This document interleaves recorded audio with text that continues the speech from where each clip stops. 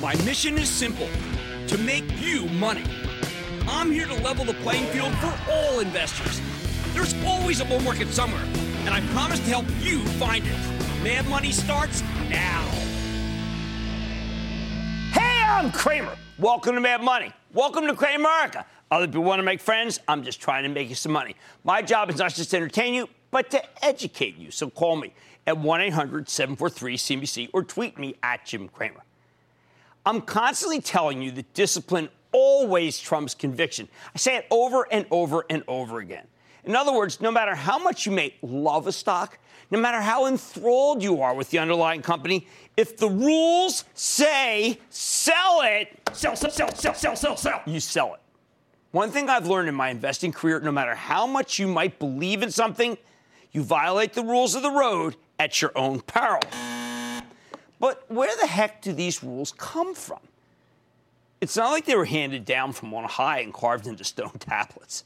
They're not like the laws of physics. You can't just deduce them from observing the way the market works, the way you can do, say, gravity. No, the rules come from experience, in particular my experience. I've spent nearly 40 years in this business. And in that time, you better believe I've learned some powerful lessons. In many cases, I learned them the hard way. And because I don't want you to repeat my mistakes, because I do want you to have the benefit of my whole career, tonight I want to lay out some of my most important rules for investing, the stuff I really live by. Now, some of this stuff may seem basic, but again, you forget the rules at your own peril. Back at my old hedge fund, where I labored for a long time, I'd occasionally convince myself that it was okay to make an exception, to have a cheat day, to ignore my discipline just this once for some reason that seemed compelling at the time. And whenever I broke my rules, well, let's just say I got burned. It's like that old joke about the guy who goes to the doctor and says, Doctor, it hurts when I stretch out and shake my hand around. To which the doctor replies, then don't do that. So what exactly should you be doing or not doing, as the case may be? Let's take down my most important rules for investing, starting with number one. Bulls make money, bears make money, and pigs, they get slaughtered. Look, I say this all the time because so often in my career, I've seen moments where stocks went up so much that people were intoxicated with their gains. Of course, they thought they were geniuses, too. However, it's precisely at this point of intoxication that you need to remind yourself not to act like a pig. I first heard this phrase on the desk of the old trading desk of the legendary Steinhardt partners. I'd be having a big run in some stock, and the legendary Michael Steinhardt would tell me that I'd made a lot of money, perhaps too much money. Maybe I was being a pig. I had no idea what he was talking about. I was just grateful that I caught a major gain. Of course, not that long after, we got a vicious sell-off, and I gave back everything I made and then some. That's when I enshrined the bulls make money, bears make money, pigs get slaughtered thesis as one of my rules. And now it's so deeply ingrained that I've got a barnyard full of sound effect buttons to tell the whole story, as I just did. The bull, the bear, the pig, and of course the guillotine. Just to be clear, bulls don't have a monopoly on piggishness. The exact same idea applies to investors who press their bets too aggressively on the short side. We've had some major declines over the years, but other than the dot-com burst in 2000 and then the financial crisis in 2008, 2009, systematic risk, most stocks did bounce back pretty quickly. And at this point, you've made a killing if you went long at the lows of 2009. But if you stayed short, if you were a pig who got greedy betting against the market when it was going down, you got slaughtered. Of course, it begs the question, how do you know when you're being a pig? Look, allegedly, there's no such thing as stupid questions, only stupid answers. But honestly, you don't need me to tell you when you're being a pig. If you didn't feel greedy when we hit an all-time high on the NASDAQ in 2000 after a 3,000-point run in almost no time flat, you don't need an investment advisor. You need a psychiatrist. If you took profits, you sidestepped a huge decline. If you let your winners ride, you lost a fortune. The financial crisis is even more stark. If you were walking around owning a huge amount of stock in 2008 as the banks started dropping like flies, you were beyond piggish. Why is this rule so important? It's simple. One of my chief goals is to help you stay in the game. The hardest part of investing is holding on through difficult periods, taking short-term pain so you can have long-term gains. The people who got wiped out by the dot-com collapse, they tend to be the ones who never took anything off the table. Where did they live? House of pleasure. They never felt greedy in their piggishness. Well, it got them slaughtered. Same goes for those who never came back from the financial crisis.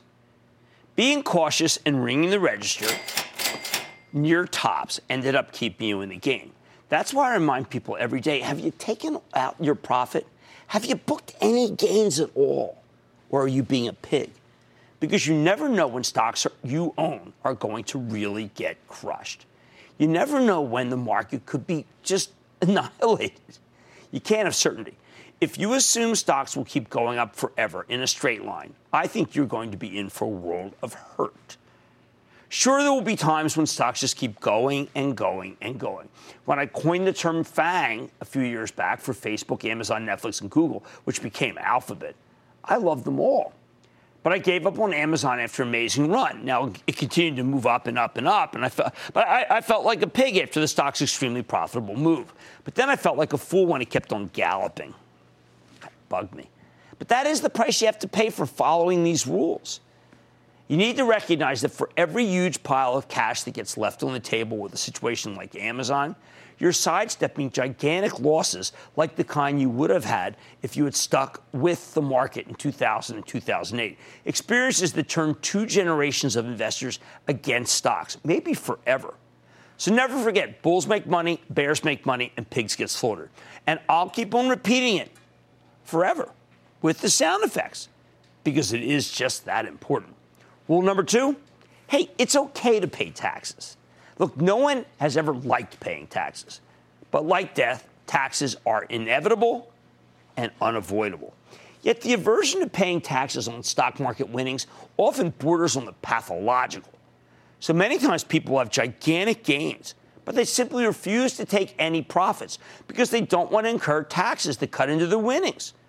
Wall Street is littered with broken hearts of investors who made this kind of mistake. A couple of years ago, for example, I went to a presentation from a prominent hedge fund manager who recommended buying the stock of Macy's because of the real estate value. The stock had already run a great deal, and it was ripe for some profit taking. But I know people who had owned it for years with hefty profits, and they didn't want to ring the register. Why? They would have had to write a check to Uncle Sam. Next thing you know, the stock of Macy's is obliterated, cut in more than half, and it wasn't a 2-for-1 split. The mall had hit a tipping point courtesy of competition from Amazon. And the darn thing just got crushed. Those who didn't want to share their profits with Uncle Sam ended up with no profit at all. What kind of lesson is that?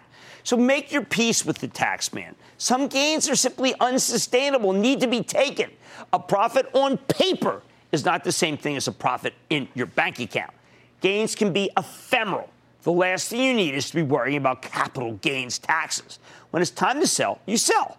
In short, stop fearing the tax man. Start fearing the loss man. You won't regret it. And I'm not saying blow out everything. I'm saying take some profits. Bottom line, remember my top 2 rules. Bulls make money. Bears make money. But pigs, and don't be greedy. And a variation on that theme. It's okay to pay the taxes. Don't be so worried about taking a taxable profit because you may end up with no profit at all. Chris in Ohio. Chris. Hi, Jim. Thanks so much for having me. Sure, Chris. Good to have you. So my question is, we have about $1,000 of disposable income, Okay. and neither of us have a 401k match with our jobs. So we're basically just trying to figure out, we have a mortgage. We're trying to figure out what would be the best thing to do with that extra $1,000 of disposable income. Well, that's what an index fund is for. I mean, you can take 10% of that and use it for mad money. Buying a share of something, and that's okay, by the way. My first stock trades were 1 share, 5 shares, 7 shares. But you need an index fund to get started until you build up wealth, and then you can do it. How about Giacomo in Illinois? Giacomo. Hi, Jim. Thank you so much for taking my call. Of course. Recently on the show, you talked about how first-time investors or younger investors should, stay away from riskier asset classes until they have $10,000 allocated in mutual funds or exchange-traded funds. Yes. Now, my question for you is, seeing, all this crazy bull market that we've got going on, seeing the market ramp up, seeing cryptocurrencies go up, if I don't have $10,000 invested in mutual funds, what should I be doing? Do I sit around and let opportunities pass and just wait it out and wait till I have my savings? I totally understand. A young person, look, I want people to be able to save. That's my principal goal. If you want to put some money aside, some mad money aside, and do what I think is basically doing some gambling with it, I'm not going to stop you. But the thing that I most care about is getting people to save. If you're saving that way with some risk, as long as you understand the risk, I'm okay with it. But I cannot back away from index funds as the fundament of how you invest. Jeff in California. Jeff. Hi, Jim. This is Jeff at Lake Tahoe. Thanks to you and your staff for your informative and helpful program. Thank you. I have a two-part question pertaining to interest rates and specifically yield curves. Can you explain to us home gamers what a flattening yield curve means? And more importantly, why do the analysts say when there's an inverted yield curve that it portends a recession coming? And the last part of my question is, what happens if the 10-year T-bill goes to over 3%? How will that affect the stock market in 2018? And grab your skis and come on out and see us here in Tahoe. Thanks, Jim. You're very kind. I love Lake Tahoe. I used to play cards on the Nevada side. Okay, so an inverted yield curve, Fed has raised rates too high. Rest of the curve goes down out 5, 10, 20 years. That is a curve that has shown, in many cases, to lead to a recession, but in other cases not. So I'm not hard and fast in that rule. I do think that as rates go up, business does slow. That's undeniable. But we are at such a low rate, and business is so strong that we can afford it. Mike in California. Mike. Good afternoon, Mr. Cramer. Mike. Listen, two things. One, first, thanks for taking my call. Number two is thanks for leading us 9 to 5ers down the right path to this little extra money. That's all I want to do. Thank you. Here's my question to you. I know you're in a hurry here. No, I'm fine. It's concerning dividends. Yeah. Just want to know, do you take the money and put it in your pocket, or do you put it back in the stocks? And if you do, how do you make that work, and how do you set that up? Okay, you got to do dividend reinvest. Just have to do dividend reinvest. It's just a check off, basically, but you have to. My charitable trust, we're not allowed to. Got to give the dividends away. It has always hurt the performance. I always tell club members, please reinvest. Just take that money, because there's nothing like the compounding, the great compounding that you get, particularly with stocks that have good dividends. All right, remember my first two rules. Bulls make money, bears make money, and pigs get slaughtered. Please don't be greedy. Please be disciplined. And don't be afraid to pay the tax man on profits you earn. It's a lot better than riding things to losses. Takes them off the table. Much more mad money ahead. I'm putting my nearly 4 decades of experience to work tonight, counting down the most important rules for investing to help you navigate the market. Stick with Cramer. Don't miss a second of Mad Money. Follow @Jim Cramer on Twitter. Have a question? Tweet Cramer. #MadTweets. Send Jim an email to madmoney@cnbc.com or give us a call at 1-800-743-CNBC. Miss something? Head to madmoney.cnbc.com.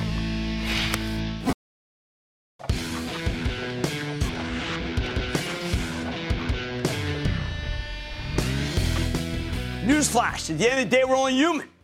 If you remember only one thing about being an investor, that's it. Nobody's perfect. Everyone is fallible. And it's inevitable that we're going to make mistakes. It's just the nature of the business and the nature of humans. That's why if you're going to own individual stocks, you need to follow a set of rules. Rules that are designed to protect you from yourself. Rules that I learned the hard way. And that brings me to my next commandment. And this is a real important one. Never buy a stock all at once. I can't stress it enough. Do not, under any circumstances, buy all at once. Now, no broker likes to fool around with partial orders like I'm telling you to give. No financial advisor has the time to buy stocks methodically over time. The game is to get the trade on at one level in a big way. Make the statement buy. Get the position on the sheets or in the portfolio. But from where I stand, that's all wrong. 100% wrong. You should never buy all at once, and you should never sell all at once. Instead, what I want you to do is stage your buys, stage your sells. Use this term, the term we use on Wall Street is work your orders. Try to get the best price over time, and not necessarily in one day.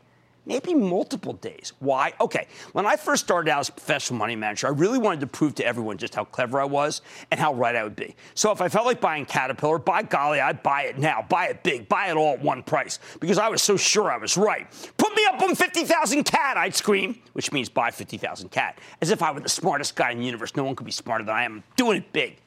When I think back about that young Cramer with a mostly full head of hair, by the way, all I can say is that I was one arrogant son of a gun.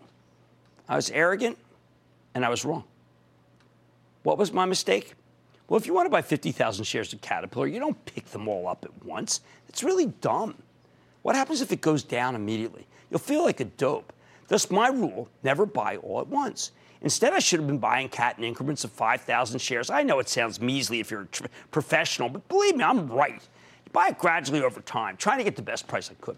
Now, you can put it on a small position and cross your fingers, hope it goes down so you can buy more at lower levels, get a better cost basis. Now, I no longer trade institutionally, and I know the institutional guys are saying, Jim, come on, 50,000 is nothing. But you know what? I no longer trade in size, as we'd say, but I still invest, and I invest for my charitable trust. You can follow along at actionalertsplus.com. And whenever we have a new name to tell club members, we buy it in small increments, say 500 shares at a time, or even smaller, over the course of multiple days. It makes sense. When you buy all at once, you're basically declaring that the stock absolutely won't go any lower. Don't you think that's crazy when I say it, right? No one has that kind of insight. Buying gradually in stages is all about recognizing that our judgment is fallible.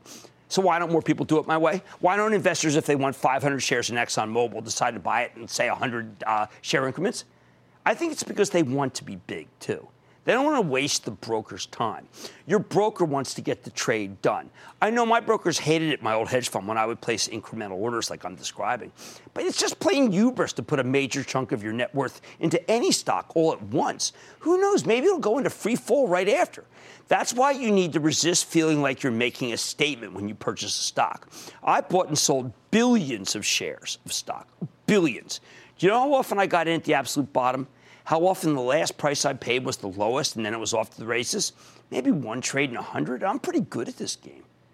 So resist the arrogance. Buy slowly, even buy over a couple of days, as I tell members of the ActionAlertsPlus.com club. Humility beats hubris every time.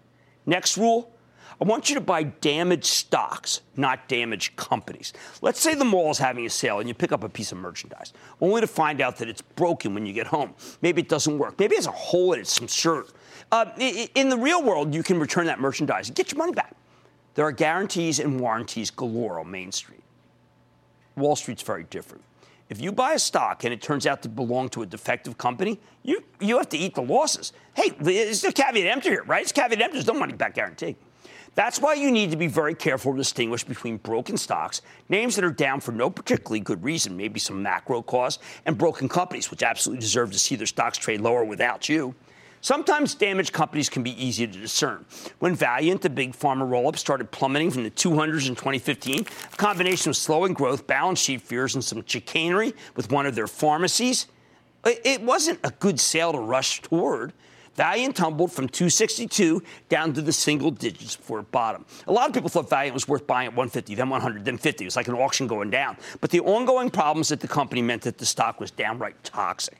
On the other hand, sometimes the stock will sell off for reasons that have nothing to do with the underlying company. It could be caused by ETFs or problems overseas. Washington worries, Greece. Just because the stock is down, that doesn't necessarily mean that there's anything wrong with the actual business. So how do we distinguish between a broken company and a broken stock? Complicated question. What I like to do is develop a list of stocks I like very much. I call this my bullpen in the ActionAlertsPlus.com club. When Wall Street throws a sale with the whole market coming down, I use that as an opportunity to pick up the stocks on my list that was designed in a cooler moment with a cooler head. But the bottom line is that you never really know. And that's why this rule works in tandem with the last one. You never buy a position all at once because what you think is merely a damaged stock might turn out to be a damaged company. If you take your time, you're much less likely to end up with a large quantity of broken merchandise. Stick with Cramer.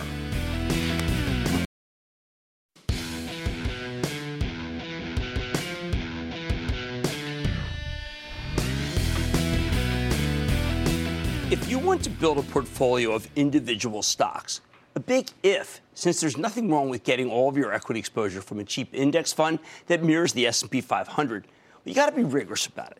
Which brings me to my next rule. Do the homework. Listen, growing up, my kids hated doing the homework. They thought it was punishment. Sometimes when I looked at what they were studying, I have to admit that I found it pretty easy to sympathize with their point of view. What's the relevance of most things they teach in high school? How will it help you later in life? Why even bother? Of course, that's a terrible attitude. I just really should take that back. But as a parent, I'd always encourage my kids to study because you never know what you'll turn out to be interested in later in life. But I bring this up because I think that many of you have the same attitude to the homework you need to do for stocks.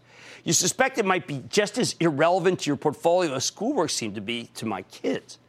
When I tell people that they need to listen to the Starbucks conference call, for instance, which is really a good one, or they know what the analysts are expecting for Netflix, which is always about subscriber growth, if they're going to own these stocks, they don't want to hear it. They think I'm being a scold. They just want to own them. They don't want to do anything. When I remind people that doing the homework means listening to the conference calls, reading research reports, they really want no part of it. They look at me as I'm some sort of old-fashioned teacher, a schoolmarm, who's asking for way too much in this busy 21st century world. But that's just plain wrong, people. Owning stocks without doing the proper research, I regard it as just plain lunacy. You never want to do that. They know nothing! But people still do it. And they do it for a couple of different reasons. Well, on the one hand, there's the buy and hold school of thought. The idea you don't really need to keep track of what's happening at the company because you're in it for the long haul, as if that somehow makes it all okay. On the other hand, you got people who just don't have the time to be that diligent. For those of you who don't have the time, I got the solution for you, okay? Either get someone else to manage your money or do the smart thing and invest in a low-cost S&P 500 index fund. If you can't devote a few hours a week to your portfolio, you really shouldn't be messing around with stocks. But it's the buy and hold premise that's a lot more pernicious. Back during the 1990s, buy and hold became the be-all and end-all of investing. You know what? I am just going to hold on to that CMGI. You got to look that one up. You got to Google it. Because it has got to go back to 100 where I bought it. Oh, man, I could substitute vertical net. I got 100 companies I could put in that sentence. Yep, the experts say that if you hold things for the long term, isn't everything supposed to work out for the best? Of course, this philosophy took a real blow during the financial crisis when so many people who practiced buy and hold got wiped out. That's why I've always been evangelistic for buying and homeworking. What is the homework? Before you buy a stock, you should listen to the conference calls. You have to. Okay, that's the minimum. You can go to the company's website. You can read the research. Read some news stories. Google the darn thing. Everything's available on the web. Everything. You have so much more available now, so much more knowledge that there really is no excuse. You aren't up there begging at the Goldman Sachs library for some microfiche statements from 3 months ago. You remember those plastic sheets? Well, that was ridiculous. You got all this stuff right at your fingertips. But if you fall back on the buy and hold strategy for any group of stocks and don't pay attention, I can assure you that you'll be soundly beaten by professional managers with good track records who are actively searching for high-quality stocks all the time. More to the point, I'm quite certain that any index fund can beat someone who does no homework. It's not a strategy. It's just being lazy. The next rule is another essential that I harp on constantly. Diversify, diversify, and then diversify some more. Always be diversified to control risk. Listen, I'm a firm believer in the idea that if you control the downside, the upside will indeed take care of itself. And controlling the downside means managing risk. What's the biggest risk out there? Sector risk. Stocks in the same sector, they tend to trade together, especially at extreme moments. Do you know that about 50% of the action in a given stock comes down to its sector? In some of these areas, because of ETFs, it's even higher. I don't care how great a tech stock was in 2000. If you had all your eggs in that one group, you just got scrambled. Same thing with financials in 2008. Oil's 2014 through 2016. And there's only one thing you can keep you from getting nailed by this sector risk, and that's diversification. That's why we play this game of Am I Diversified? I've been playing it since 2002. I always like to say that diversification is the only free lunch in this business. People make fun of me in the office because I say it so much. But it's the only investment concept that works for everyone. If you mix up enough different sectors in your portfolio, at least 5, you won't be wiped out when one group gets obliterated, something that happens far more often than you think. But if diversification is so obvious, if it's such a no-brainer, if every advisor and commentator under the sun has been telling people to do it for years, how is it that anyone can still be undiversified? I think it comes back again to the homework issue. A lot of people simply don't know what they own.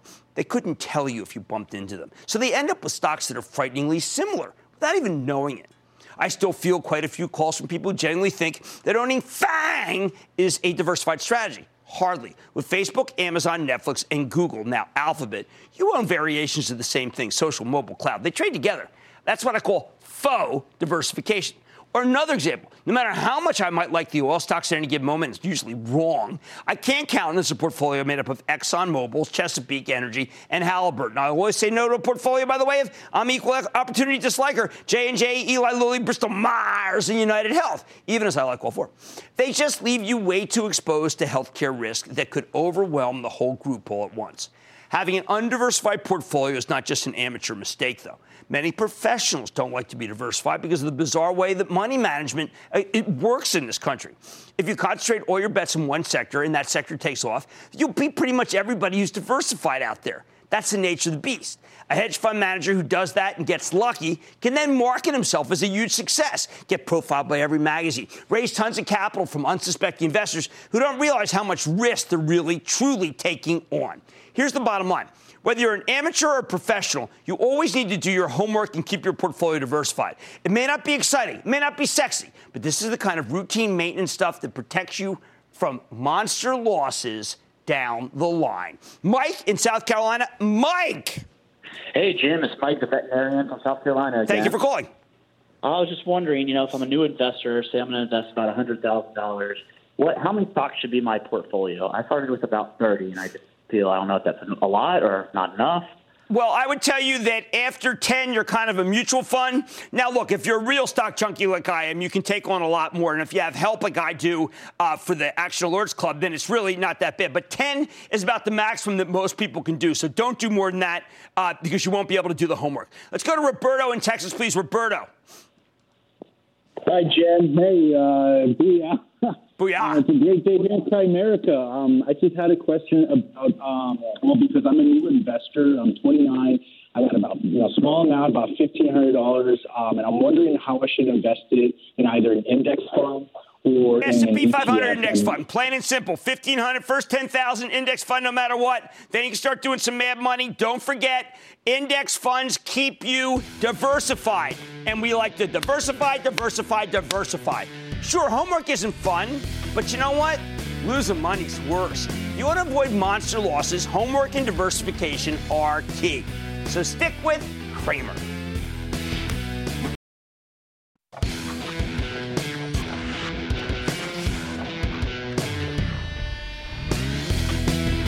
Look, I don't want to go all zen in the art of portfolio maintenance on you, but when it comes to managing your own money, you are often your own worst enemy.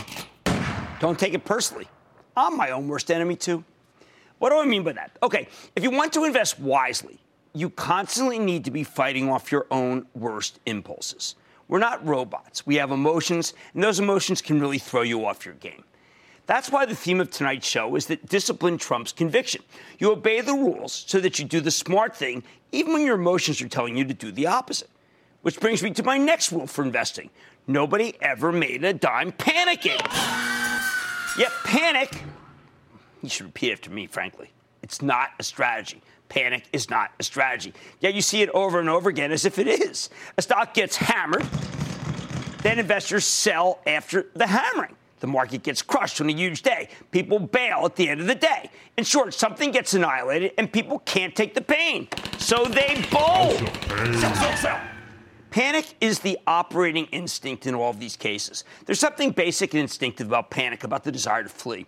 If you're a Stone Age hunter-gatherer who accidentally stumbles into a family of grizzly bears, well, panic can be pretty helpful. But it tells you to run away.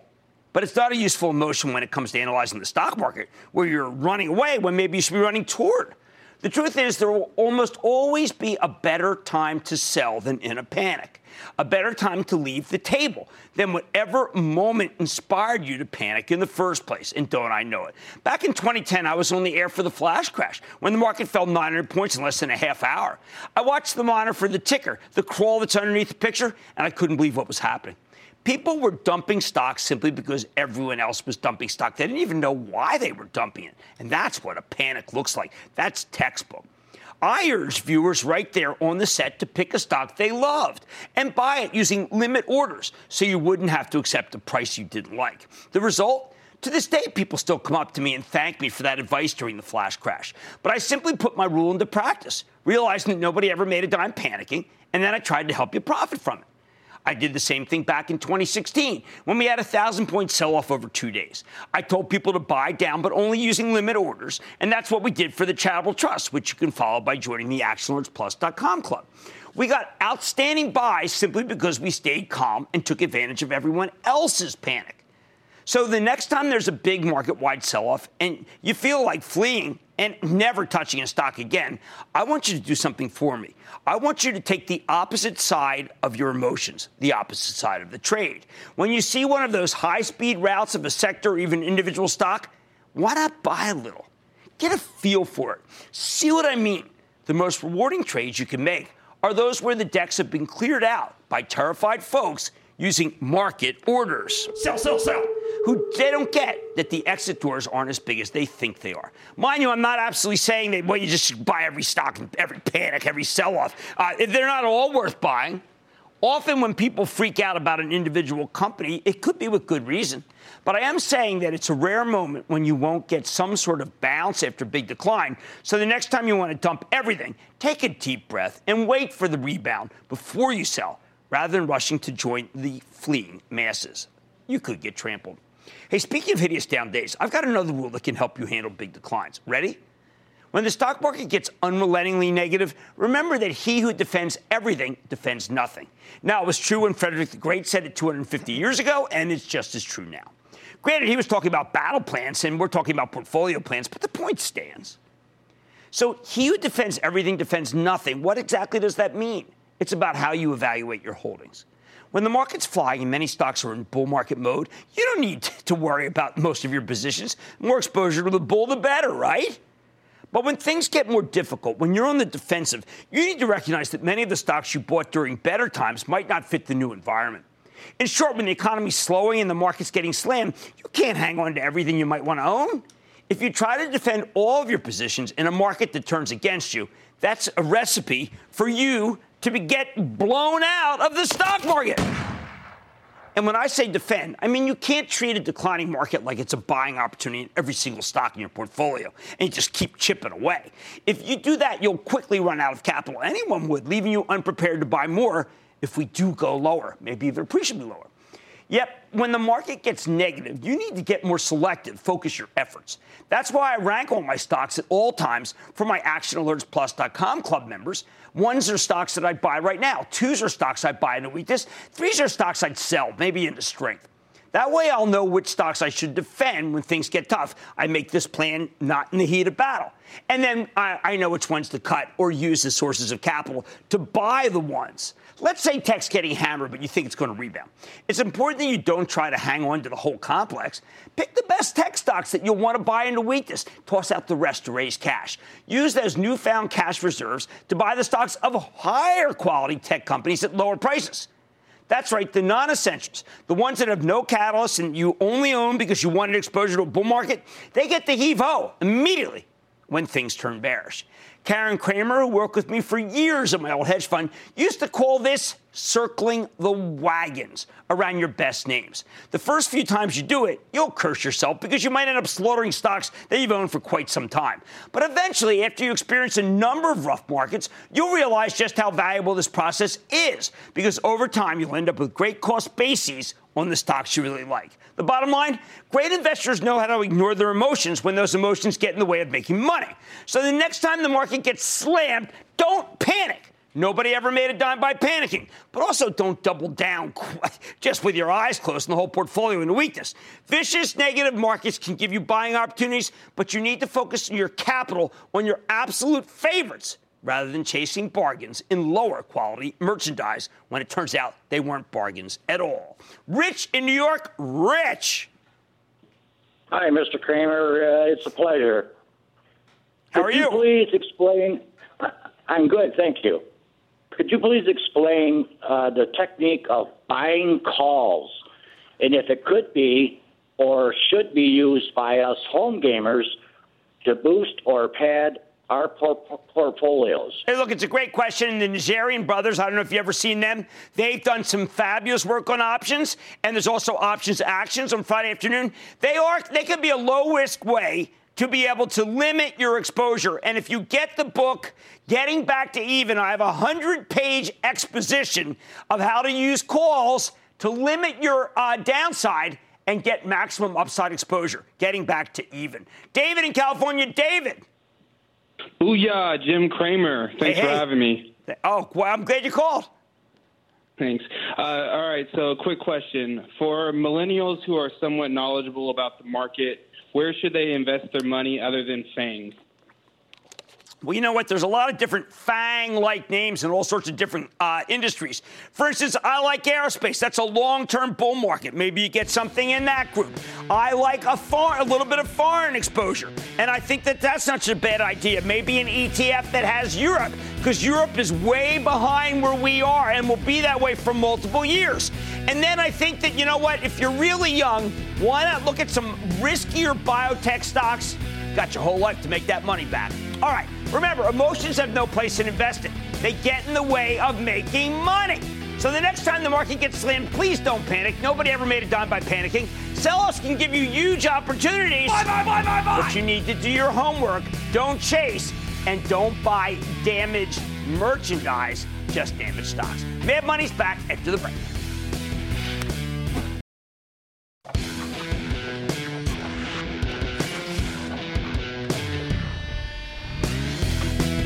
Welcome back to tonight's Check Yourself Before You Wreck Yourself edition of Mad Money. I'm a big believer in the idea that once you get some money saved up, you are in control of your financial destiny. But that also means you need to be very careful, because you're the one with the most power to derail your financial future. Look, mistakes always be part of the investing game. You can't rule them out. You can't outlaw them. I just want to be sure that you don't make the same mistakes twice or three times, or endlessly for that matter. And that's why I have rules. Rules for investing to protect you from the kind of misjudgments that I used to make when I was young and inexperienced. Rules like, for example, don't own too many stocks. Buy. Back at my old hedge fund, I would spend 3 hours every day analyzing the mistakes of the day before. And you wonder why I retired. Made myself sick to my stomach every single day. That was my major task, one that I complete every morning before anyone else came into the office. And I do it generally between 4 a.m. and 7 a.m. Some people are night owls, I'm an early morning owl. I would analyze every losing trade. You don't need to analyze the winners. They take care of themselves. I try to figure out how I could have made more money or, much more importantly, lost less money. I was, for lack of a better word, maniacal about it. And after a couple of years, I had an epiphany. I realized that good performance could be linked directly to having fewer positions. In short, when we own fewer stocks, we tended to make more money. It was just axiomatic. And that's why, ever since, I won't buy a stock without first taking a different one off the table. And I try to do that for my charitable trust, which is the only way you really can do it these days. You don't just buy shares in more and more companies. You need to limit your holdings. That's a great discipline and one you should adopt pronto. All the bad money managers I know of have hundreds of positions. They can't keep track of those. I don't know how the heck you're even supposed to stay on top of more than 30. All the really good money managers have a few names that they know inside out. which means they can buy confidently on the way down when the market goes awry. That's why I say don't own too many stocks. Now, I know it can be constraining. You'll end up selling some stocks that are good for stocks that aren't as good. I know that. Hindsight's 20/20.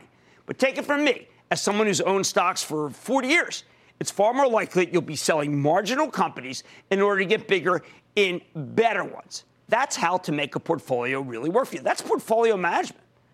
You don't want to be a mutual fund manager, right? You might as well give it to an index fund.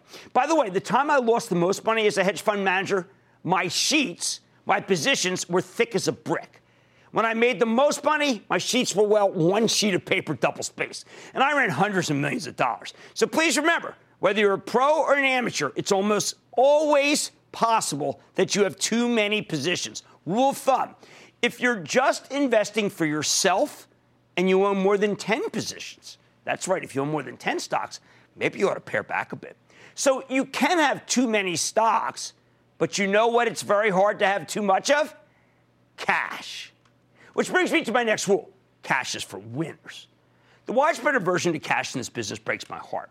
At times, cash is such a perfect investment that it drives me crazy how so few people recommend it.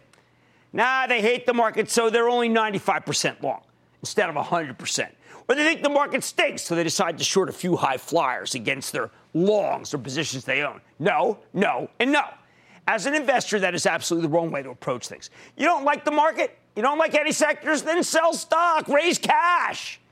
Don't buy put options on the stocks you own or find other stocks to short against your current positions. The odds simply do not favor you winning on both stocks, the short and the long. It's a strategy whose goal is mediocrity. But if you can raise some cash and put it to work at lower levels, that's the best way to protect yourself against a lousy market. Let me tell you a little story. Now, I was one of the biggest option traders on Wall Street for a time. And I can tell you that when I bought put options to hedge my positions, I almost always ended up losing money. When did I make money? When I bought put options to profit from low-quality companies that were going to have, I thought, shortfalls, or stocks that seemed hopelessly overvalued versus the fundamentals. If you dislike the market, you don't need to bend yourself into pretzels to hedge against downside risk, though. Just sell some stocks and go into some cash, which is literally short-term treasuries of the less than a year variety. People start talking about how little cash earns, although it's sure earning more than it did a while ago. Or they say, can't be in cash, that's for losers. No, cash is for winners, especially if you think there's a major disaster ahead or the market's going to have a prolonged sell-off. Now, I grew up in a different time. I only shorted when I had an edge. I can't short at all right now by contract, not even for the charitable trust. But back when I could, I didn't short stocks for the sake of having some shorts on against the longs. I don't care about not having enough exposure. I care about not losing money. So if you don't like the market, if you think there's nothing compelling to buy into any weakness, I suggest that you sell stock and raise cash. Go sit on the sidelines. Nothing wrong with that. Wait for the situation to improve. Believe me, it's never the wrong call when you don't like the tape or you can't find anything that truly makes sense for you. The bottom line, always be careful not to own too many stocks and not to have too little cash. Stick with Cramer.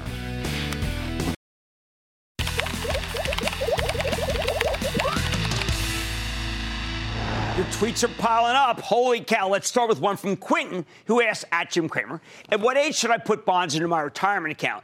Currently, stocks and ETF mutual funds at 25 years old, /mad tweets. Okay, I don't want bonds until very, very late. I like to actually extend it a little here and say that not until you are in your late 50s do I want to start seeing a lot of bonds. Why?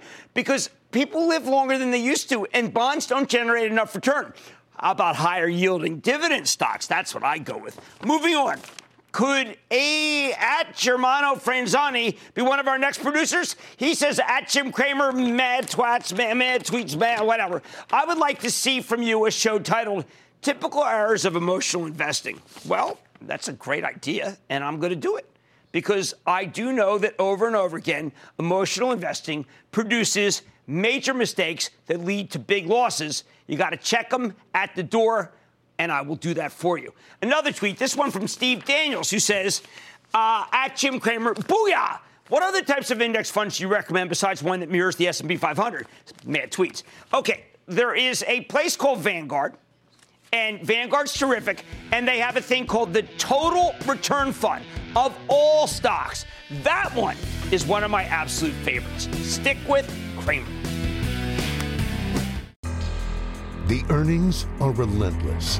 But Cramer has burned the midnight oil, and he's ready to run the gauntlet. All week, Cramer sits down with some of the market's most influential C-suite players. Join Mad Money for must-see interviews you can't afford to miss.